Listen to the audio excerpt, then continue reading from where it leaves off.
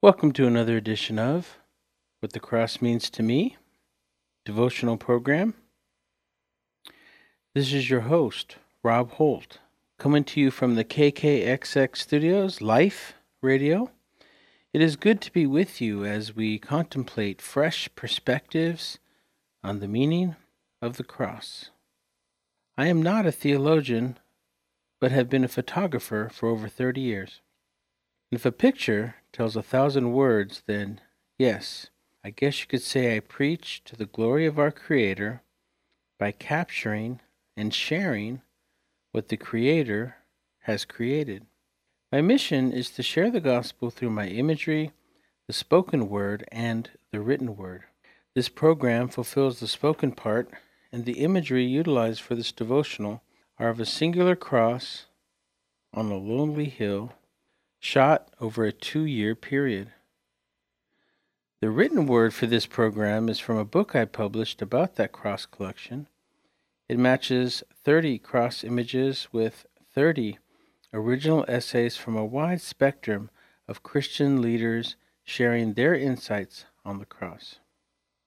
The book shares the same name as this program, What the Cross Means to Me. Each week, we explore one of these cross images and ponder the wider meaning of the cross through the lens of Scripture. This week's devotional is inspired by the image entitled The Blessing, which is an image, without overstating it, is one of the most heavenly in the collection. In this vertical image, the cross and the foreground are in the lower section of the image, with just a sky of clouds above. Now, if I crop this vertical image exactly in half, I would still have a nice horizontal image of the cross. On the right-hand side, with a pastoral foreground covering the left-hand side. Of course, cropping it in half changes the feel of that same cross in foreground. It does not turn out bad, just different. The composition has a different feel to it. Now, I only elaborate to help prepare you until you get to actually see this cross image for yourself, to visualize how the entire upper half of the image is filled only with clouds. And not just the same type of clouds, but a mix of cloud types typically seen in late summer, early autumn. There's nothing else but clouds on that side except one thing, meaning on the upper half of the image, something special, a spectrum of a similar yet split up thing. And not just the same split up thing, because this thing has been confirmed by scientists to be a particle and a wave at the same time. Yes, I'm talking about rays of light, a light of heavenly yellowish gold, and lots of rays. They break out through the rest of the clouds from the upper left-hand corner, and they spread out and down and out until they fall exactly on the cross. It seems as if God is pointing to the cross saying, "This is the answer to your quest." You see, before I found this cross on that ridge, I was always searching, always seeking, always striving to find a site to sit at, soak in the sky, and to shoot from. Yes, I returned to some sites several times, but because there was an eastern mountain range that ran north-south for about 40 to 50 miles, I had lots of options. I had lots of roads to find and drive up, to find a place to park and then hike around, to find a compelling spot to chill at, soak in the sunset, and often capture the majestic scene that I would witness. This routine was a main part of the first year after losing my young wife, Verna, to cancer. All I wanted to do after my day job was sit high up on one of the hillsides and feel as if it was the closest I could get to heaven. And so after that long, unquenchable journey, I discovered this cross on that hill. And the first night I shot the cross, I knew I had captured a very unique and cool scene, but I was not 100% sure. Back then, we did not have the luxury of instant feedback. We had to wait till we got a set of prints back from the photo lab. And as I went through the pack of prints from that first shoot, one image jumped out at me. An image I later called The Beginning, And this composition really fascinated me. It really spoke to me. More than that, it was as if God was asking me to look and speaking to me, saying to me that the sun rays falling onto the cross was a sign, as if saying, this is the answer to your quest, and this is the answer to your questions. So the first image that had this effect was called the beginning, and the second time this happened, which was not too long afterwards, is this image called the blessing. The only difference is in the beginning, the rays shoot from the horizon line up, and in the blessing, it's from high up in the altitude with sun rays caressing down onto the cross. But more than just a note, like a sign to me or a message to me, saying that this is what it is all about in regards to my quest, but that the cross is the center of everything, not just within Christianity, but it is the center of the entire story of and for all mankind.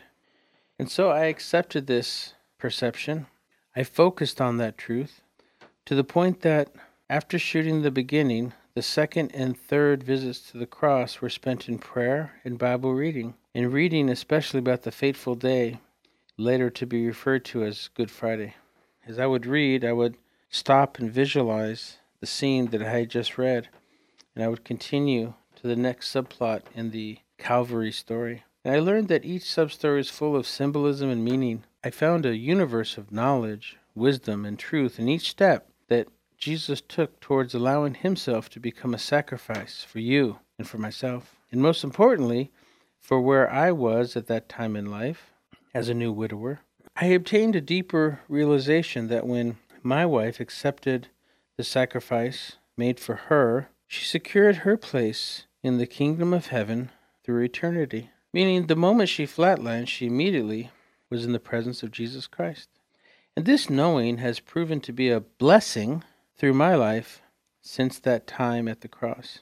But why? Why did I choose the name The Blessing for this image? Well, back when I named the images, sometimes it was intuition and sometimes it was a remembrance of Scripture, a passage that would well up inside of me. And in this case, it's Galatians 3:14, the verse that says, He redeemed us in order that the blessing given to Abraham might come to the Gentiles through Jesus Christ, so that by faith we might receive the promise of the Spirit. To me, this means Jesus was a part of a covert mission, a divine intention and a plan from Eden to Armageddon, a Harikari plan of sacrifice. In other words, Jesus was born to die for every human. And God choosing the Hebrew people was a major stepping stone, but not a destination, as Jesus was preordained to come through the Jewish religion and the Jewish people, and then through the cross, to offer salvation to all of mankind, both his Hebrews and all the Gentiles. And this plan fulfilled was not just a path to eternal life, but also a blessing while waiting for your mortal bodies to give out. And when I say blessing, I mean the blessing of the Holy Spirit that Jesus left for us before he ascended into heaven. But since blessing is the word for today's devotional, it should not just be about what I presuppose. Let's look at that word and what the word blessing means. As we've discovered over many episodes, words like blessing have many meanings. The dictionary serves up a few of these definitions, stating that it means God's favor and protection, the act or words of one that blesses, approval, encouragement, a thing conducive to happiness or welfare. And here is one that I did not expect or foresee. One definition of blessing is grace. Now the origin is Middle English, from the Old English blestian, from blood or blood, from the use of blood in consecration. Interesting. So if I got this right, according to Merriam-Webster, then blessing comes through the blood of the sacrifice, consecrating for those whom the sacrifice is intended. Wow. It almost implies that without the blood of the sacrifice, that there can be no blessing. This reminds me of a precursor to Jesus, a story full of sacrifice. Moses, who lived in the lap of luxury, living in the palace of Pharaoh, yet he gave up his sweet life and freedom when he was moved to commit murder to defend a Hebrew slave being mistreated. Now, we don't know if that was his intention when he was defending the Hebrew slave, but the result was the taskmaster died. He then fled Egypt and lived in the desert as a shepherd for the next 40 years. Then, out of the blue, God appeared to Moses in the burning bush. It says in Exodus 3:2 that the angel of the Lord appeared to Moses in a flame of fire out of the midst of a bush. He looked, and behold, the bush was burning, yet it was not consumed. And Moses said, I will turn aside to see this great sight, why the bush is not burned. When the Lord saw that he turned aside to see, God called out from the bush, saying, Moses, Moses. And he said, Here I am. Then he said, Do not come near. Take off your sandals off your feet, for the place on which you stand is holy ground. The one thing that jumps out to me is that this account is, at least from the way I was researching it, that the application of the word holy is the first time it was applied this way in the Bible, in terms of how the word holy was applied to God. And the intensity of God's holiness is revealed in a way that it had never been before. Moses was so mystified by this encounter that he was inspired to write his famous hymn of victory. He made sure to touch on Jehovah's holiness. Quote, Who among the gods is like you, O Lord? Who is like you, majestic in holiness, awesome in glory, working wonders? Exodus 15:11. I resonate with that verse, as it is exactly how I felt night after night after night up on that hill, spending time contemplating but also shooting the cross. So many times when I'd be there early and watch the colors, how they would shape up and the sky would eventually go off for a few minutes, and I would be awed by the Creator's fleeting masterpiece. And in regards to the burning bush account, why did God reveal himself through a burning bush on that day? Well, when I connect the other application of the word, it seems that holiness is a purifying and cleansing effect. In my humble layman's interpretation, it was as if the intensity of God's holiness was forgiving and cleansing the past of Moses, a past that involved murder. So maybe God was purifying Moses in preparation for the sanctification of his ministry and messianic mission to lead God's chosen people out of Egypt and to the Jordan River so they can go into the Promised Land. I heard it said before that holiness is not simply his righteousness, although that is a part of it, but also his otherness. It is the distinction between the Creator and the creature, the infinite distance between God's deity and our humanity. And it seems that God was about to use Moses because the Lord was concerned about the Hebrews' plight of slavery in Egypt. And it always intrigues me what happens next, which is that Moses fulfills a messianic role to the Hebrews, who are full-on slaves to the nation of Egypt, a whole people group, estimated at that time around 2 million, were an entire slave population. And yet Moses, being obedient, became a conduit of God's judgment on Pharaoh and the people of Egypt. And that out of all the plagues that God allowed on Egypt, the one that intrigues me the most is the judgment of the angel of death. This was the last and worst of all the plagues. This one was to take, or kill, the firstborn of the entire nation of Egypt. Not just humans, but even the firstborn of all the cattle were to be killed. However, God provided a way to save the lives of his firstborn, of his chosen people.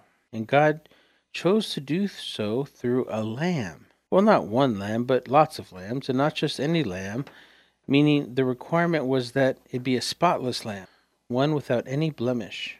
And when the lamb was sacrificed, it had its blood drained, and then the blood was used for as many houses as possible.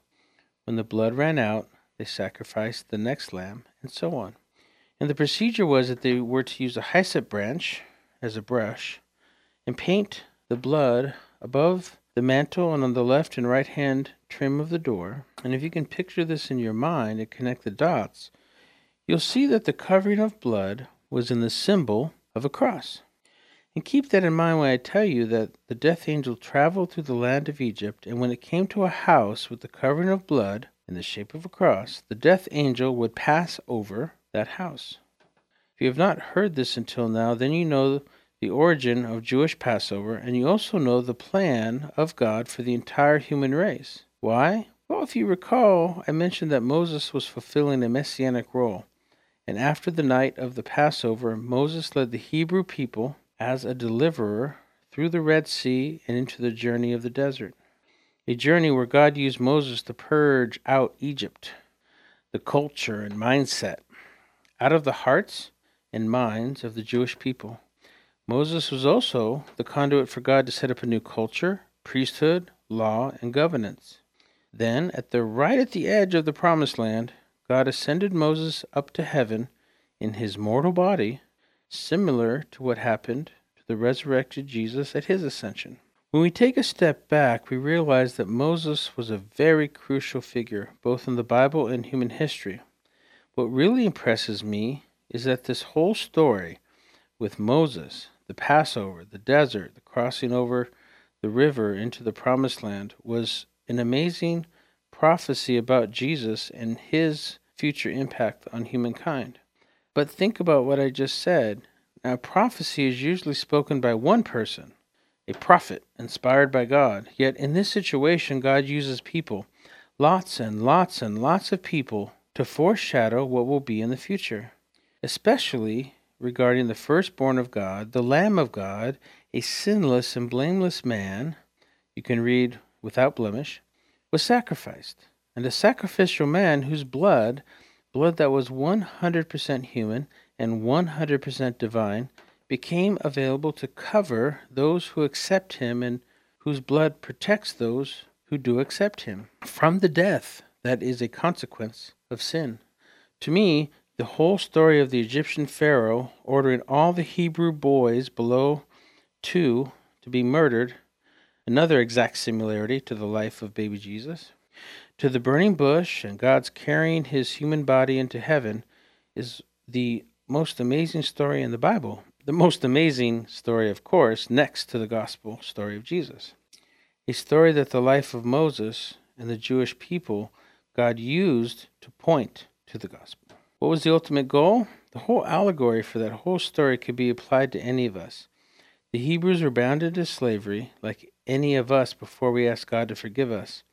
And then there are the 40 years in the desert where God used a pillar of fire to lead the new nation of the Jewish people in circles, much like a family circus cartoon, looping back and forth, going to the edge of the Jordan River and back into the desert for 4 decades. Why? Well, in my layman perspective, he was purging out the Egyptian from the Hebrew people. The culture, spiritual tendencies or decadencies, mindsets, and perceptions that were still clinging to the hearts of the Hebrews had to be cleansed, clarified, and sanctified out of them. Of all the 2 million Hebrews that left Egypt through the Red Sea, only 2 were allowed to cross over, those being the 2 spies that came back with a positive report from their reconnaissance mission, Joshua and Caleb. But through that sacrifice, the Hebrews were blessed with a godly perspective as they were led through the Jordan River and onto the blessing of the Promised Land. And through the Hebrews, through the line of Jesse, David, Solomon, and then Mary, Jesus was born at that humble little manger in Bethlehem. And yes, it was a miracle that Jesus came into this world through a virgin birth. And the entire story of Gabriel's encounter with Mary, Joseph, Elizabeth, and Zechariah is amazing. And the dichotomy of the Son of the Creator of the universe, the King of the Jews, born into a cattle stall, is so moving and heartrending. And yes, there's a lot to learn, not just from the Magi, the rich and royal scientists from the East coming to pay homage, but also how the lowly shepherds, the poor, penniless shepherds, were invited to pay their respects as well. And yet this was just the beginning, as a newborn baby cannot fill its mission just by being born. Jesus would have to grow up, experience what it feels to be a human, start his ministry, call disciples, heal the sick, cast out demons, challenge the religious leaders, raise the dead, and more. Just a part of his ministry. The real mission coming to fruition was the symbolism of the entry into Jerusalem on a donkey, the initiation of the Lord's Supper, the passion of the Garden of Gethsemane, the shame, beating, mocking, spitting, whipping, torture, and crown of thorns were still not the realization of the mission. although very close. No, all of it, from the time of the burning bush crossing over the Jordan to the Holy Spirit overshadowing Mary, was leading to the point where the Romans began to drive the stakes into the wrists and feet of Jesus. And yet, that was still not the end of the mission. I agree, it was significant, and we can learn so much by meditating on phrases Jesus said on the cross, like, "Father, forgive them, for they know not what they do." Or, "Today you will be with me in paradise." Or, "Woman, behold your son." To the disciple whom he loved, he said, "Behold your mother." And what about when he said, "I thirst"? And all the while, all the sins of all humans across all of time and into the future was placed in and on Jesus, leading to his beloved Father decoupling and completely abandoning him, leading up to when Jesus said what most people feel is the true fulfillment, when Jesus uttered the phrase, "It is finished." And yet, while his lifeless body still hung on the cross, the covert mission of Jesus was finally about to be realized. Why? Because Jesus went into the realm of Lucifer and retrieved the keys to death, hell, and the grave. Hallelujah. Now we have a clear focus on the plan of God. And yet Jesus was still not done. He then rose from the grave with the intra-atomic and inter-atomic power, appearing and ministering to his disciples and many other Jews around the greater Jerusalem area. And yet those 40 days led up to the final commission to his disciples, and finally his ascension into heaven. Now we can look back and have an understanding of God's desire to restore a right relationship with him through the life, death, and resurrection of his beloved Son, Jesus. Of course, the resurrection ministry and ascension would not have happened without the cross. Like a poem I recall from William Penn, which says, "No thorns, no throne, no cross, no crown." The crown? Yes, because even past the ascension, the mission of Jesus continues at the right hand of the throne of God, and he will return to earth someday. The point is the whole plan of the gospel, from the Garden of Eden, the miracle of the Nativity, the ministry of Jesus, and his passion, was all leading to the cross. And everything after the resurrection, the ministry of his resurrected body, ascension, and second coming, could only have happened because of the cross. The story of salvation of all humankind is all because of the cross. And it is because of the cross we have our blessing. Remember, the dictionary says the origin and definition of blessing is from blood, from the use of blood and the consecration, which translates to grace and something conducive to happiness and welfare. The dictionary has been helpful, but for this specific topic, we have a definition from the master teacher himself. In Luke chapter 10, we learn, in response to a question about what was the greatest of the commandments, he said to love the Lord your God with all your heart, mind, and soul, and the second is unto the first, to love your neighbor as yourself. Now, in a similar exchange, Mark 12, when a Pharisee asked, "What must I do to gain eternal life?" Jesus used the same two commandments, to love your God completely and to love your neighbor as yourself, and then he added and said, "Do this and you shall live." And in the Hebrew, in the translation, it's not living in heaven, it's living here on earth. We see in this passage many truths, two in particular. One, Jesus is saying the second commandment is just as important as the first. The first is to love God completely. And he is saying that to love your neighbor is just as important as loving God with all your heart. Now, this means that we can view every human we minister to as really ministering to Jesus. And if a human we are interfacing with is in a bad or dark place now, have faith. There's still a spark of God in that person. And that means there is always a potential for them to change and convert. It's quite a paradigm shift if you meditate on it. The second truth is that Jesus said, "Do this," meaning follow these two commands and you will live. But remember, the question from the Pharisee was, "What must I do to have eternal life?" But Jesus responds with a here and now response. Securing a destiny of dwelling with Jesus for eternity is of the utmost importance. But how do we live in the meantime? Some of us who are getting long in the tooth still have the possibility of living another 20, 30, or 40 more years. And in a world that seems to be descending deeper into chaos, what type of life should we expect of ourselves? This is the good news of the gospel. Wherever you find yourself in life, being in the resurrected Christ and allowing Christ to dwell in you will facilitate a life full of happiness and welfare, like the dictionary definition of blessing. This means God will provide for your needs and imbue you with a bubbling source of joy. To my friend whose life is full of stress and strife, who says to me, how? Well, I just alluded to it. When Christ is in you and you are in him, then the other dimension referred to as the kingdom of heaven surrounds you, protects you, and fills you with contentment. As it says in Isaiah 54:17, no weapon formed against you will prevail, and you will refute every tongue that accuses you. This is the heritage of the servants of the Lord, and this is the vindication from me, declares the Lord. And even if it is not time for you to go home, your destiny is secure. This is our blessing. As a believer in Christ, no matter what situation you face, the worst case scenario is the best case scenario. This knowing provides peace to your life now and contentment to go through anything in life. The joy this perspective provides is one that needs to be shared.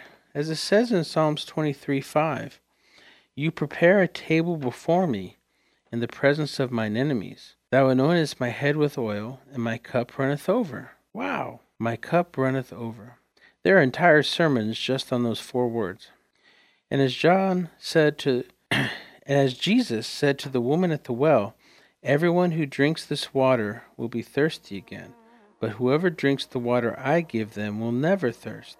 Indeed, the water I give them will become in them a spring of water welling up to eternal life. So by living in Christ, you are not only blessed, but a conduit of blessing to those in your circle of influence. If you are a Christian, have you been living in this perspective? Ask Jesus to dwell inside of you deeper, and for you to dwell in him. Doing so removes doubt, fear, and pain, and provides the faith needed to endure every trial and strength, and to sacrifice whatever you are called to, as Jesus did, for the kingdom of God. Go, be that shadow, be that blessing today. And if you are not a Christian, I suggest you consider accepting the incredible sacrifice Jesus made for you, contemplating what Jesus did for you. Read the crucifixion accounts in the Bible, and consider asking God to refine your soul and heal your heart. Then be ready to be filled with joy and peace. Ask Jesus to walk with you and fill you with his love today. And with that, go in grace, and may God keep you in his perfect peace. Thanks for listening to What the Cross Means to Me devotional, heard every week on KKXX Life Radio. If you'd like to view the image discussed in this essay's image, the blessing, along with other verspirations, then check out Rob Holt Inspires on Instagram. And if your church, youth group, or school would like to learn how to fundraise through the Cross products, hear other Cross podcasts, then log on to robeholt.com. That is ROBEHOLT.com.